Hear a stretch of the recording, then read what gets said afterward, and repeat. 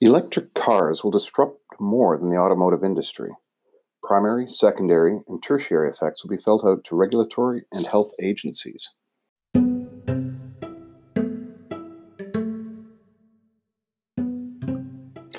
Welcome to The Future is Electric, a techno-optimistic podcast associated with the Medium publication of the same name. We explore the future with a recurring focus on climate change, technologies which are transforming our world, and a side helping of politics and culture. I'm your host, Michael Bernard, Chief Strategist of TFIE.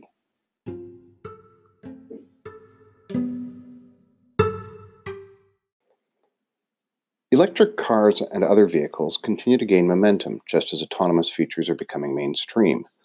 But while potential job losses due to autonomy are a strong focus, the multitude of impacts electrification will have on road transportation aren't as clearly stated. Overall, the impact will be very positive economically, but there will be a lot of disruptions and many losers too. Universal basic income isn't just a value proposition for those displaced by weak artificial intelligence. Let's assume that there will be a reasonable transition period of around 40 years to get to the point where electric cars are almost the only cars being sold. Internal combustion cars won't disappear overnight after all. That said, there will be impacts. Let's look at the primary impacts first. Wealth will be generated globally. Cars are increasing in number, even though there are indications that might be slowing somewhat. Companies that are successful at making and selling electric cars will make a great deal of money, especially as they take market share from ones that don't. Many legacy car companies won't survive. The global epicenters of automobile manufacturing will have shifted substantially. California, China, and India will be winners. Japan, most of Germany, and Detroit will be losers. Areas of advanced manufacturing and related economic value will shift. While individual legacy car companies will survive the transition and grow, many will continue to lag and diminish as a result. Much less oil will be consumed. Peak oil has arrived in an unexpected and odd way. Hubbard turned out to be right about timing and there being a peak, but not because cheap oil disappeared. There's more cheap oil now than there used to be due to shale fracking. The United States is on the verge of becoming a net energy exporter. That will play out over the next 40 years to a substantial decline in oil demand, which will keep prices low. Many oil companies won't make it, and parts of the world with higher cost oil, such as Alberta's oil sands, will be severely impacted. Much less money in automotive parts. Automotive parts manufacturers will be significantly negatively impacted.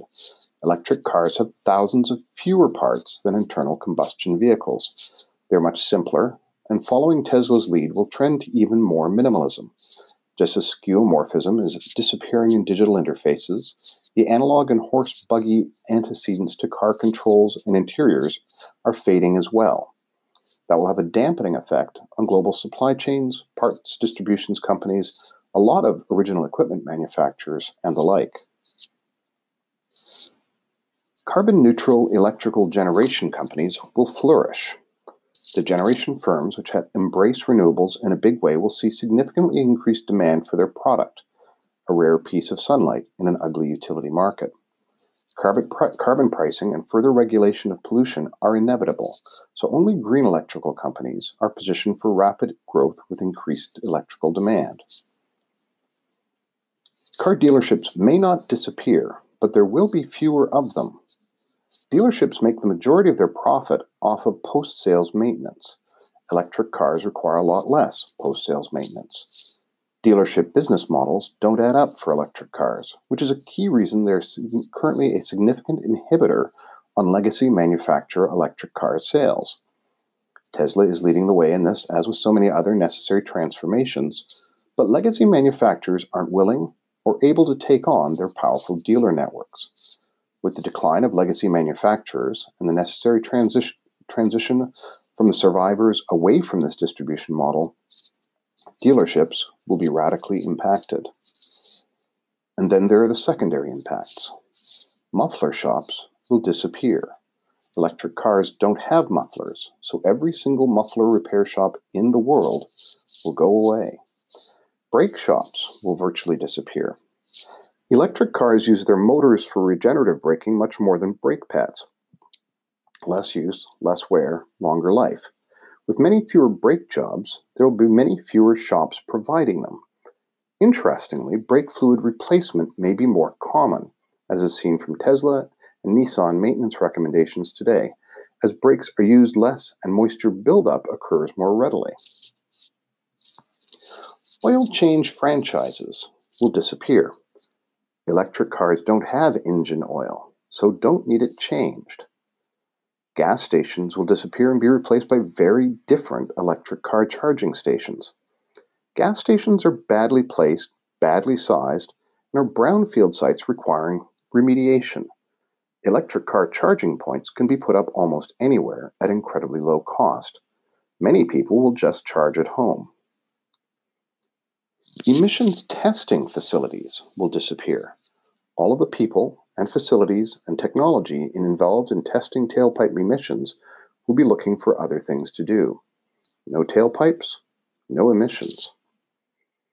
And finally, the tertiary impacts. We will see a significant clean air and a related health dividend.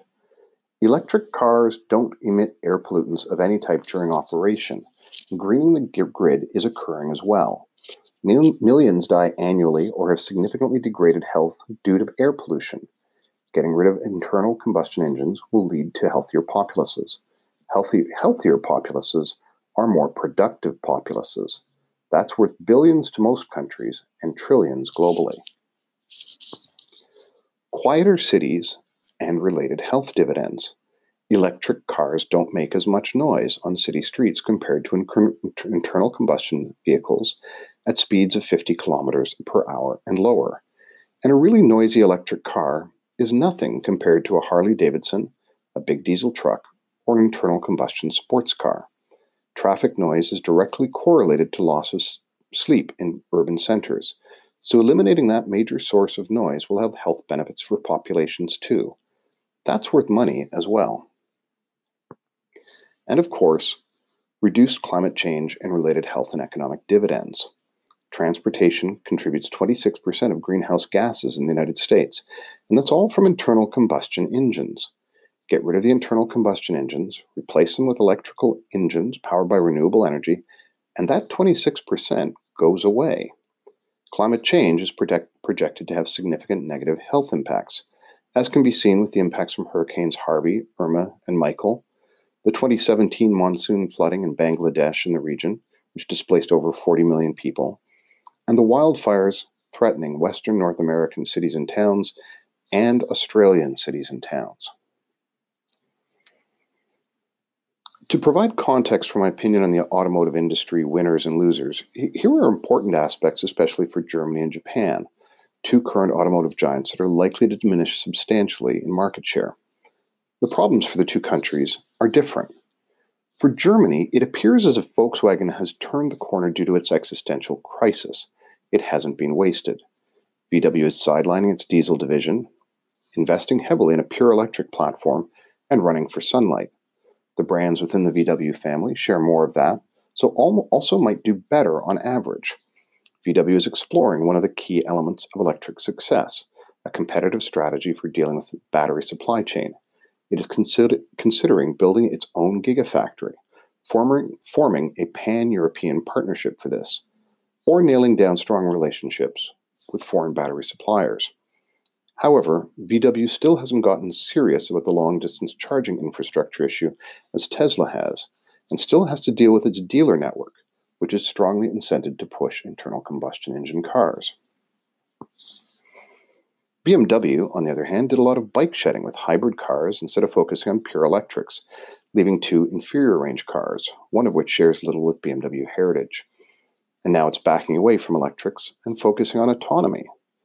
BMW has committed to electric drivetrains for all models in the future, but to be clear, that means there will be a lot of inferior electric cars in the BMW lineup because they still have to accommodate space and engineering for legacy internal combustion engines.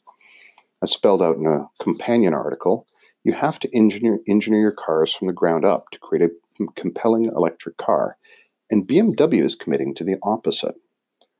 BMW is suffering from both brand incoherence and engineering hubris that it might not recover from.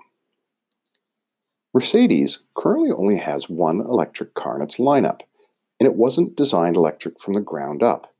It just announced that all cars could have an electric drivetrain option by 2022, which puts it squarely in the same compromise zone as BMW, but perhaps further behind. Its recent announcements suggest it may fail entirely, or at least wither to a husk of its current self. As far as we've seen, neither BMW nor Mercedes is dealing in a major strategic way with the battery supply issue, the long-distance charging concern, or the dealer network problem. There isn't a single legacy car company that is dealing with all of these challenges, but the dealer network especially is a huge drag on legacy car companies that they appear unwilling to address. Japan has a different problem: hydrogen. While they led with hybrids, Toyota and Honda, and the Leaf, Nissan, they've stalled on that front and have governmental and major corporate commitment to hydrogen fuel cell vehicles.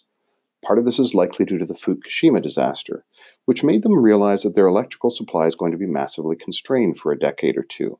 But it's also a Japanese cultural oddity. The hydrogen fixation has the smell of Japanese respect for a revered older man or older men who committed to hydrogen, and virtually no one is willing to contradict them, a staple feature of much of the conservatism of Japanese culture. Nissan might be the exception, but its most recent Leaf updates and the like are underwhelming, and Nissan definitely has the dealership problem, which doesn't appear to be on track to solving. There is insufficient commitment to address these points of differentiation that Tesla has brought in to address market needs and the different distribution required for electric cars. Most major car companies are in for a very bumpy decade or two as electrics flood the market from upstarts, desperate secondary brands which figure it out, and possibly a couple of legacy vendors who commit strongly, such as Volkswagen and Nissan. Of the legacy car companies, Fiat Chrysler appears to be most at risk, having only recently started moving seriously towards electrification and autonomous capabilities after getting its finances mostly in order. But all legacy car companies have been very slow to respond to the inevitable electrification of their core products.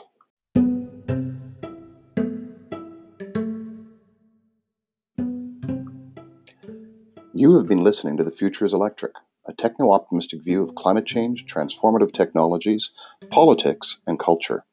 I'm your host, Michael Bernard, Chief Strategist of TFIE. These podcasts are available from the Medium publication of the same name, Anchor FM, and other podcast sites. Let us know that you are enjoying us via Claps on Medium, and tell us what you'd like us to cover next.